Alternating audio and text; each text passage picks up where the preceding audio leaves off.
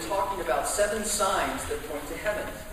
That in the book of John, Jesus gives these 7 signs that show who he is. And each sign has a different message, a different manifestation of God and what he's doing in this person, Jesus Christ. So last week we talked about Jesus turning water into wine. And now we're going to talk about a very interesting passage. I'll go ahead and read it, and then we can talk about it. This is John 2:12 through 22. It can also be found in your scriptures. After this is after the water and wine, he went down to Capernaum with his mother and his brothers and his disciples. And they stayed there for a few days. The Passover of the Jews was at hand, and Jesus went up to Jerusalem. In the temple he found those who were selling oxen and sheep and pigeons, and the money changers sitting there. And making a whip of cords, he drove them all out of the temple, with the sheep and oxen. And he poured out the coins of the money changers and overturned their tables. And he told those who sold the pigeons, "Take these things away. Do not make my Father's house a house of trade." His disciples remembered that it was written, "Zeal for your house will consume me." So the Jews said to him, "What sign do you show us for doing these things?" Jesus answered, "Destroy this temple, and in 3 days I will raise it up." The Jews then said, "It has taken 46 years to build this temple, and you will raise it up in 3 days?" But he was speaking about the temple of his body. When therefore he was raised from the dead, his disciples remembered that he had said this, and they believed the scripture and the word that Jesus had spoken. The word of the Lord. You know, every now and then we come across a passage that just seems flat out strange. And this is one of those, isn't it? You know, we think of Jesus and his teaching, you know, we see him in Sunday school, you know, with the beautiful flowing locks, you know, the 60s flower child look. And we think we've got this guy put in a box, right? Meek and mild. And then we see something like this. An angry Jesus, a furious Jesus, a powerful Jesus that comes in and does something that we would have never thought that he would have done. What has caused this change in him? You know, you can't put the Son of God in a box, can you? Jesus has a message for us in what he's doing, but also in what he's saying. Because he makes this strange statement that about himself being the temple. Destroy this temple, and in 3 days I will raise it up. Now, many of us have read that, and we just sort of go on, don't we? You know, it's one of those things like it's easier for a camel to go through the eye of the needle than a rich man to enter the kingdom of God. You just read it and go, that's right. I'm going to move on now. Because we have no idea what he's talking about. Indeed, no one has an idea of what he's talking about. And we see here that the Jews are even tongue-tied, if you will. Very interesting passage. We don't understand what happens after he says these things. You know, in other passages, Jesus makes controversial statements, and they want to kill him, or they cheer for him, or whatever. Nobody says anything. And you see, the difference between us and the Jews is they understand the statement that Jesus is making. And they're astonished by it. So much so that they don't have anything to say. And so we need to understand the difference. We need to be able to travel back in time if we are to understand this sign. Because Jesus has made it one of the critical signs of us understanding who he is. So in order to do that, we're going to cover 3 points. Number 1, what's a temple? We don't have temples now, do we? What's a temple? What's represented in this temple? Because this story is all about the temple. Number 1, who is Jesus? Number 1, B. What is Jesus? And number 1, C. My wife always gets me because I'll go, number 1, B, and then 3. No, number 1, number 2, what's a temple? Who is Jesus and how does he relate to this temple? And number 3, why should we care? What does this have to do with our life when we walk out of this building? Well, let's go through these things, because if we truly understand what Jesus is saying, Jesus is starting a revolution that can impact our life, that will impact our life in a way that we never could have seen and understand. All right, let's take a look. What is a temple? I'm going to sum up what a temple is in one word. A temple is an intersection. It's a cosmic crossroads, if you will. In the ancient world, if you went to different cities, you would see temples all over the place. You know, the temple to Artemis, the temple to Zeus, the temple to, these different Apollo. And why were there always these temples that were everywhere? We don't really see them now, do we? Because the ancient world understands something that we're just beginning to understand again. That there is a gap between the heavenly and the human. There's a gap between the divine and the earthly. There's a gap between what we can't understand and what we can understand here. And this space somehow needs to be bridged. Somehow we need to be able to intersect with heaven. Because life is more than simply what we see here. And so that's what a temple was. A temple was a place where heaven and earth intersected. Where you could come into the temple and experience the divine. You could experience what was going on. Now, it's very interesting in our world, isn't it? Because it sounds very weird. You know, temples are kind of strange and archaic. You know, the Masonic temple. What's going on in there? We're not exactly sure. I don't know if anybody have lived in Northern Virginia, you know, when you're coming around the Beltway and you see this magnificent Mormon temple. Beautiful building. What's happening in there? We don't exactly know. Because in our world, we had this thing that we call the Enlightenment. And if you remember in the Enlightenment, and we're all children of the Enlightenment, we basically said, there's nothing out there. It's all here. Indeed, with science and technology, we can understand and deduce all of what life is. Indeed, we can solve all of life's problems. The power is in man. I think, therefore I am. I determine my own reality. But you know, after several world wars, and after several periods in time of social upheaval, we've come to realize that that's just not true. We may have made advances in science and medical technology, but have we eradicated poverty? Have we stopped slavery? Have we put a halt to racism? No, the truth of the matter is the young generation, and many of us are disenfranchised and simply don't believe this message anymore. You know, as I talk to young folks about church, and, you know, if we ever going to build a church, you know what younger folks want? They want stained glass windows. They want beautiful wood churches. They want to intersect with the divine. Remember the churches in the 80s and the 70s, you know, where it looked like an auditorium hall? They don't want that. Because in this postmodern age, we hope and we understand there has to be something more, or life is futile. Well, they understood that back then. And religion is actually growing in this country and other places. The places where religion is declining is in the mainstream Protestant churches that long ago jettisoned the idea of a divine. Everywhere else, it's growing. But you know, 92% of our country still believes that there is a God. Not much different than in 1940 when Gallup did the study. The temple is an intersection between heaven and earth. But the temple is also a bridge. See, the temple is a safe ground where heaven can meet earth and the whole thing's not going to blow up. See, we understand that God, whoever He is a holy God and a powerful God. And we can't simply come into His presence willy-nilly because we don't meet the cut.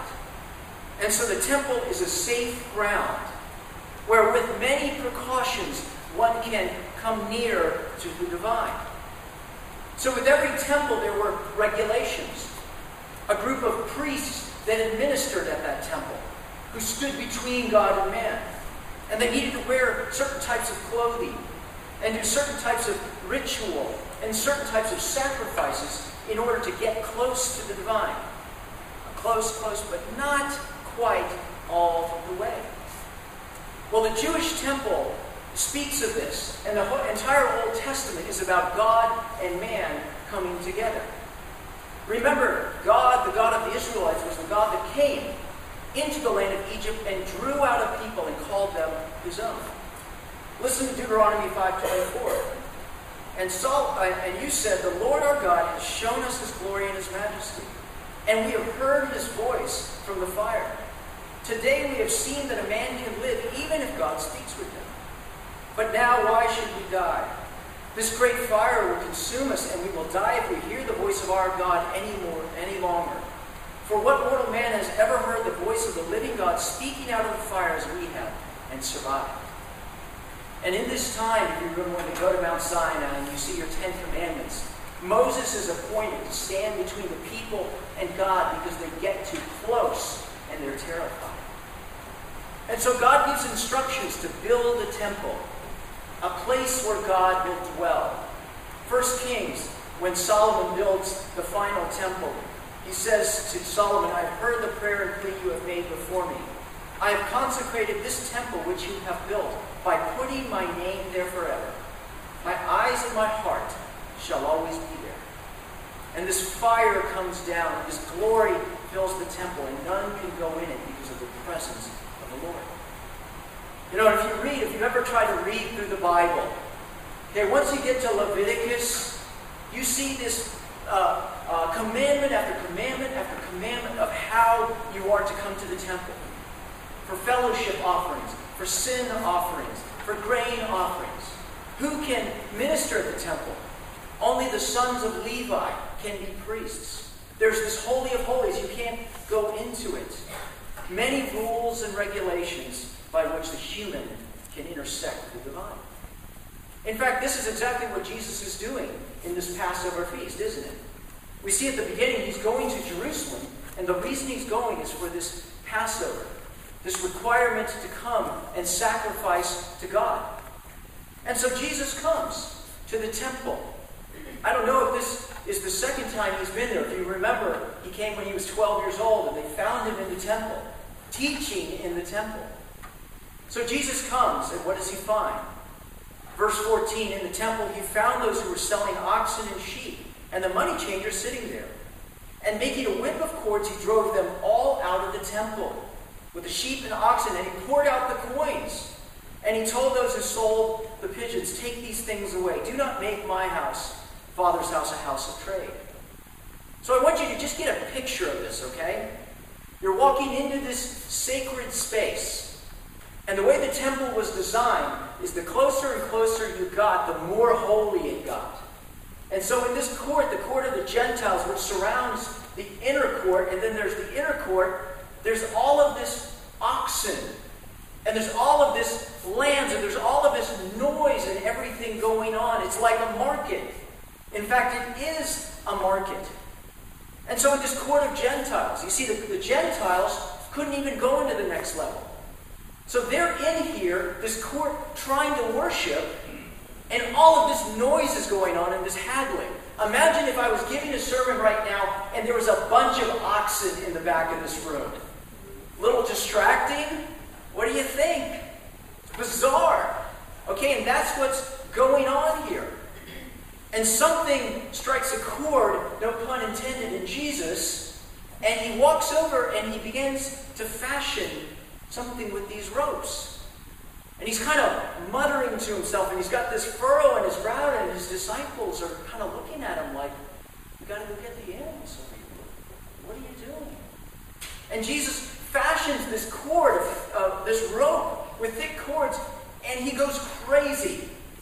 He starts whipping the animals. He starts driving everybody out of the temple. He's going insane. Everyone's looking at him. They've never seen anything like this before. And then Jesus is coming over to these tables, okay, that are holding the money. And I'm sure they're pretty large, strong tables. And he's flipping them over. And all the cash is going everywhere. Now, you know there was a temple guard. And though they're not mentioned, where there's money, there's usually security. And yet nobody seems able to restrain this man from this wild show of anger and fierceness as he drives everybody out. One man leaving the money, leaving their place out of the temple. Now the first question we have to ask is why? Why is Jesus doing this? Truth be told, what these people were doing in the temple was a legitimate function. Because people would come from all over the world for Passover, and they wouldn't be able to bring animals. It was too long of a journey, so they would come and they would buy the animal there. Indeed, God commanded them to make sacrifices. What made Jesus angry was the temple was being used differently than it was intended to be. Jesus says in another passage, my Father's house was intended to be a house of prayer. Do not make it a house of trade. You've made it a marketplace, is what Jesus is saying. And he's ticked off. He's ticked off, I believe, with two groups of people. Number one, the profiteers. You ever been to the airport before? Ever wonder why a sandwich is $9 at the airport? Because they got you. Okay, there's nowhere else you can go. Ever gone to Busch Gardens? Okay, they've got you. There's nowhere else to go. And so people, they've got a monopoly here, whoever these people sanctioned are, and they're going ahead and they're profiting from this. And so nobody can pray because they're plying their trade in the market. See, they've erected this wall between God and man, and that's what's made God furious at them. Because these sellers are being overseen by the priests, the very people who are supposed to direct people to God, and they've erected this wall. But you see, I think there's another group that Jesus is frustrated with. He's frustrated with the people. Because the truth of the matter is, it's not only the profiteers who are making this a house of trade, it's the people as well. See, the deal is like this. Everybody goes in, and they're haggling with people for the best price for their animal, so they can go ahead and sacrifice, so they can go somewhere else. See, they're plying their trade as well. It's a house of trade with God.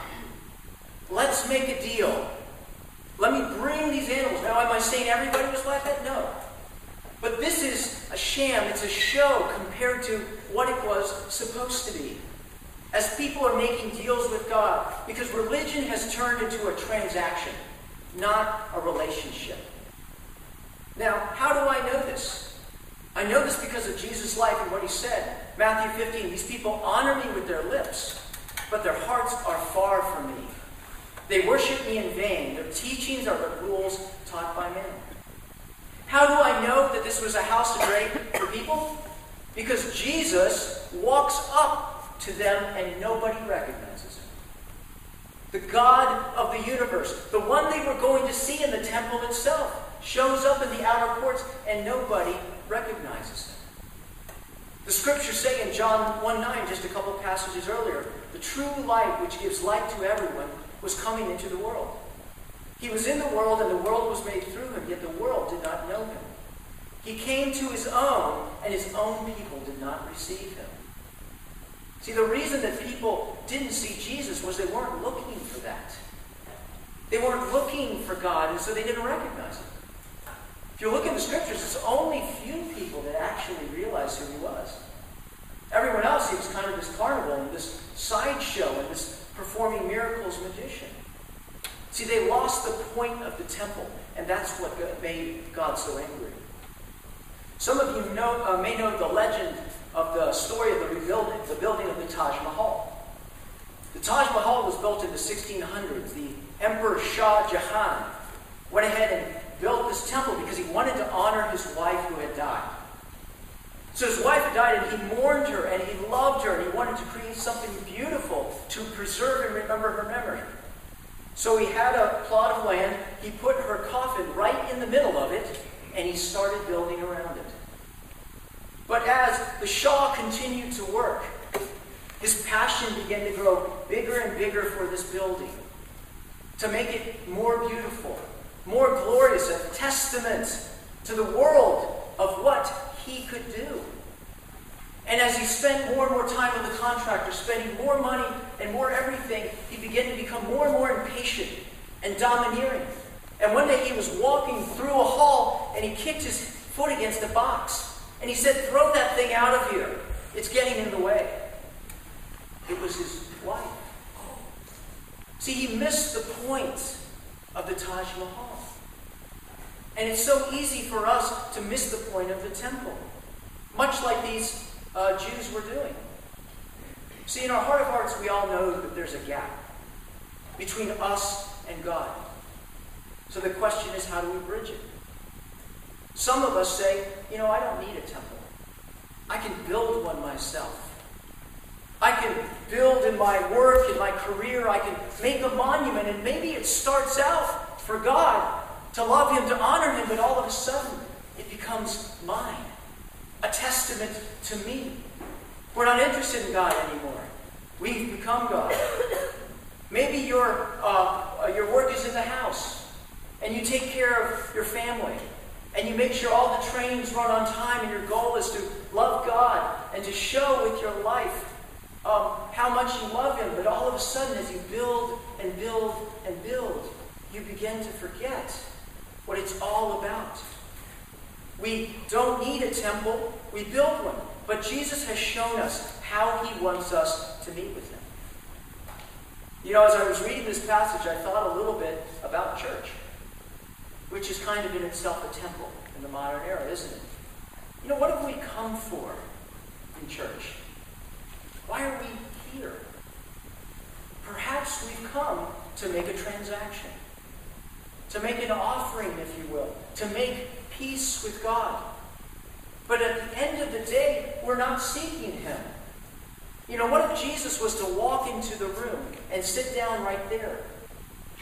Would we recognize Him? Or would we be so busy haggling with Him that we wouldn't even know His presence? Maybe kicking out the box. Get out of here. We're busy doing something. So Jesus says that a temple is here.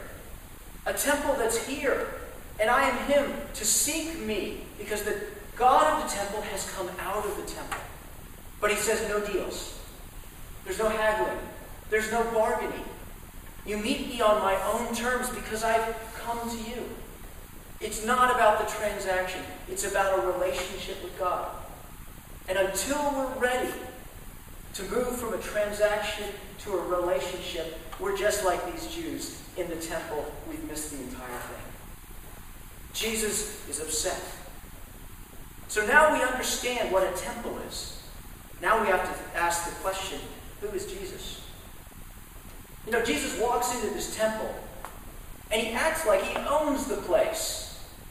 Okay? He acts like He owns it. He calls it my Father's house. You know, imagine you had a house guest, okay? Somebody you brought over for dinner. Okay, and this person walks into your home, and they say, you know what, I don't like that sofa there. I'm going to go ahead and move it. And so they rearrange the sofa.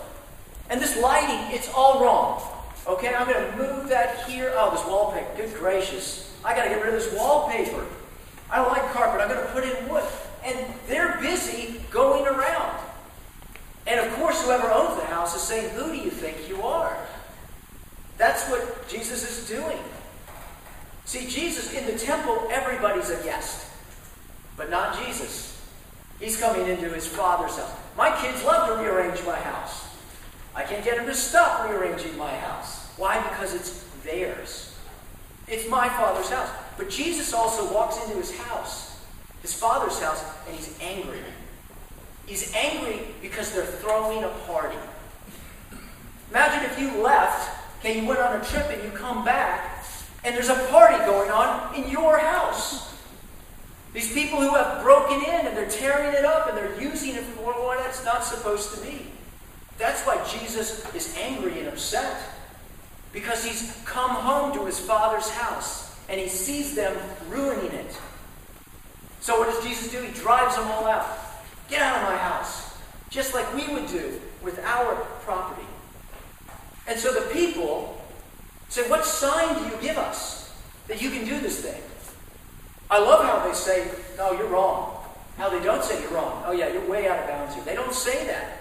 They say, what sign? Prove to us that you have the authority to do what you're doing. And what does Jesus say? Destroy this temple, and I will build it again in 3 days. See, Jesus has destroyed this temple. What's He saying? He's saying a new temple is here. A new dwelling place for God. The temple is on the move. And this temple that you've been worshiping at has been vacated, is being vacated. The new temple is here. And this temple is different because this new temple is not made out of stone. It's a living temple. John 1:1, in the beginning was the Word, and the Word was God, and the Word was with God. 1:14, the Word became flesh and templed among us, is literally what it means in the Greek. God became a man and tabernacled and templed among us. This one, Jesus, is man and God in the same. The fullness of God lives in a bodily form, says the Scriptures. The temple is no longer a place. The temple is a person. In fact, in Matthew 12, Jesus said, I tell you that one greater than the temple is here. The God of the temple is on the move. The temple and the God have become one. It's a new temple, but it's also an accessible temple. I love how God's right behind him and no one recognizes it.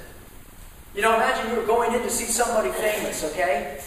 Of course they're back there. How do I get the backstage pass? And you turn around and they're right there behind you, getting a ticket. That's what's going on. This is an accessible temple. Where are the accoutrements that are surrounding Jesus? Where are the courts and the priests that are standing between us and him? Where's the Holy of Holies that you can't enter into? Where's the shield, if you will, protecting the divine from the human? How is it that anyone can come and see this person, Jesus, Jew or Gentile? Because the temple has now become accessible. God and the temple are moving. It's not only a new temple, an accessible temple, it's a final temple. See, Jesus' prophecies even here destroy this temple. He's talking about the fact that this other temple, this Jewish temple, is going to be destroyed. In Mark 13:1, he says to the disciples as he came out of the temple, as one of the disciples said, look, teacher, what beautiful stones and wonderful buildings. And Jesus said to him, do you see these great buildings? There will not be left here one stone upon another that will not be thrown down. God has vacated the temple and has come into the world through Jesus Christ. See, they were worshiping the temple that was a temporary temple. And so they didn't even recognize when God was coming out and when God wasn't there. Finally, this new temple is an indestructible temple. Destroy this temple and I will raise it again. You can't tear it to the ground. It isn't phase 2 of the project. It's the final thing. It is the indestructible temple. There is never to be another one. To go to the temple, to meet God, is to go to this person, Jesus Christ. So how do we access this one? Through this body here that Jesus says. How do we get close to Jesus? Where's the sacrifice? I mean, you and I should be destroyed, shouldn't we? Coming near to this person, Jesus Christ. See, we don't bring sacrifices into this temple. The temple is the sacrifice. Totally different. I remember when we made a decision to adopt. And we felt God calling us to adopt. And so we went down to Nicaragua, where our daughter-to-be, Maria, was there. But until we went there, there was an infinite chasm between Maria and us. There was no way Maria was going to get to us. No way that she was going to get through all of the barriers. She had nothing to pay. She had nothing to say, I want to be a part of you. Make me like one of your own. Let me come into your presence. But it was us that came near to her. It was us who sacrificed with our time and our money and our tears and our hopes and our dreams because we wanted her to be near us. We wanted to give her a new name, a new identity, to move her from stranger to daughter. See, that's what's going on here with Jesus. The temple has come looking for us. God has come near. For God so loved the world that he gave his only Son, that whoever believes in him shall not perish, but have eternal life. 1 Peter 3:18, for God came for sinners, once for all, died for sinners, once for all, the righteous for the unrighteous, to bring you to God. Because of Jesus, you can come near to this one. It's not just for the rich people, or the wise people, or the holy people. Frankly, most of them miss it because they're so busy building their own temple. There's no space to see the true one. We can come near to this temple. Who are you worshiping? Who do you think that Jesus is? He's a great teacher. He's a good example. Or is he God himself in the flesh? The temple that's come so near that we can touch him and feel him and understand him. God has come near like we have come near to Maria. Well, that brings me to my final point, which I call, so what? You know, if that's true, if I can come near to God, where is he? I want to touch him, but I don't see him. So isn't this all just, it doesn't amount to a hill of beans, frankly? Because it was for them and it's not for us? No. Because Jesus wants to do more than just come near to us. He actually wants to come in us. See, Jesus, the sacrifice, rose and was resurrected from the dead. And was touched and felt by his disciples. And then he ascended to heaven and he says, I'm going to prepare a place for you. So I can come to take you where I am. But until I do that, I will not leave you as orphans. I will come to you. I will be in you and you in me. For I will send you a helper, the counselor, the Spirit of truth, which I will take from me and make known to you. See, the wonder of the gospel is not only does God and the temple become one and accessible, but God wants to make us a temple in which God inhabits by his Holy Spirit. Jesus says, I want to make you my temple. 1 Corinthians 3:16, don't you know that you yourself are God's temple and that God's Spirit lives in you? The reason we can come near to God is God comes into us. You can come nearer to God than simply talking to him face to face. The Spirit of God within us, Jesus Christ, who says, I will come and make my home with my Father in your heart. We can know his power and his glory. We can draw close to him if we truly seek him. See, there's two things that we have to do in order to draw near to Jesus Christ. Number one, we have to have faith. We have to have faith in this temple who has come and ascended and brought himself spiritually into us. Hebrews 10:21, and since we have a great priest over the house of God, let us draw near to God with a sincere heart in full assurance of faith, having our hearts sprinkled to cleanse us from guilty conscience, and having our bodies washed with pure water. So many of us, we hear the story, but we're like those Jews. We're afraid to get too close. We're afraid we won't hear anyone. We are afraid that we won't experience his presence, and so it's better to keep up with the transaction thing. But Jesus says, I'm in you if you are a disciple. You are my temple. Come and dwell with me. I want to be with you. We must draw near in faith. And faith always takes a step. You take a step toward God, you will experience his presence. Number two, how do we draw near? We must surrender. The thing about Jesus is if he has the freedom and the ability to rearrange that temple, guess what? He needs to have the freedom and ability to do the same to you. See, Jesus is going to walk into your life and is going to start rearranging the furniture. Why? Because your temple has become his. Wow. I don't know.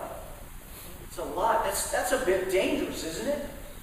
What if I give him access to my heart and he starts moving things around? What if he starts breaking things? But Jesus says, I want all of you because I give all of you. And you know what? I'm willing to come into your house even though it's all wrecked and all messy, and I'm going to rearrange it and I'm going to make it beautiful. I'm going to make it what it was supposed to be. I'm taking what is inhabitable and I'm going to make you habitable by God himself. And it's for anyone. Maybe you have a mansion. Maybe you have a broken down shack. It doesn't matter because God can make all things beautiful. I want to remodel you is what Jesus is saying. And sometimes remodeling hurts, doesn't it?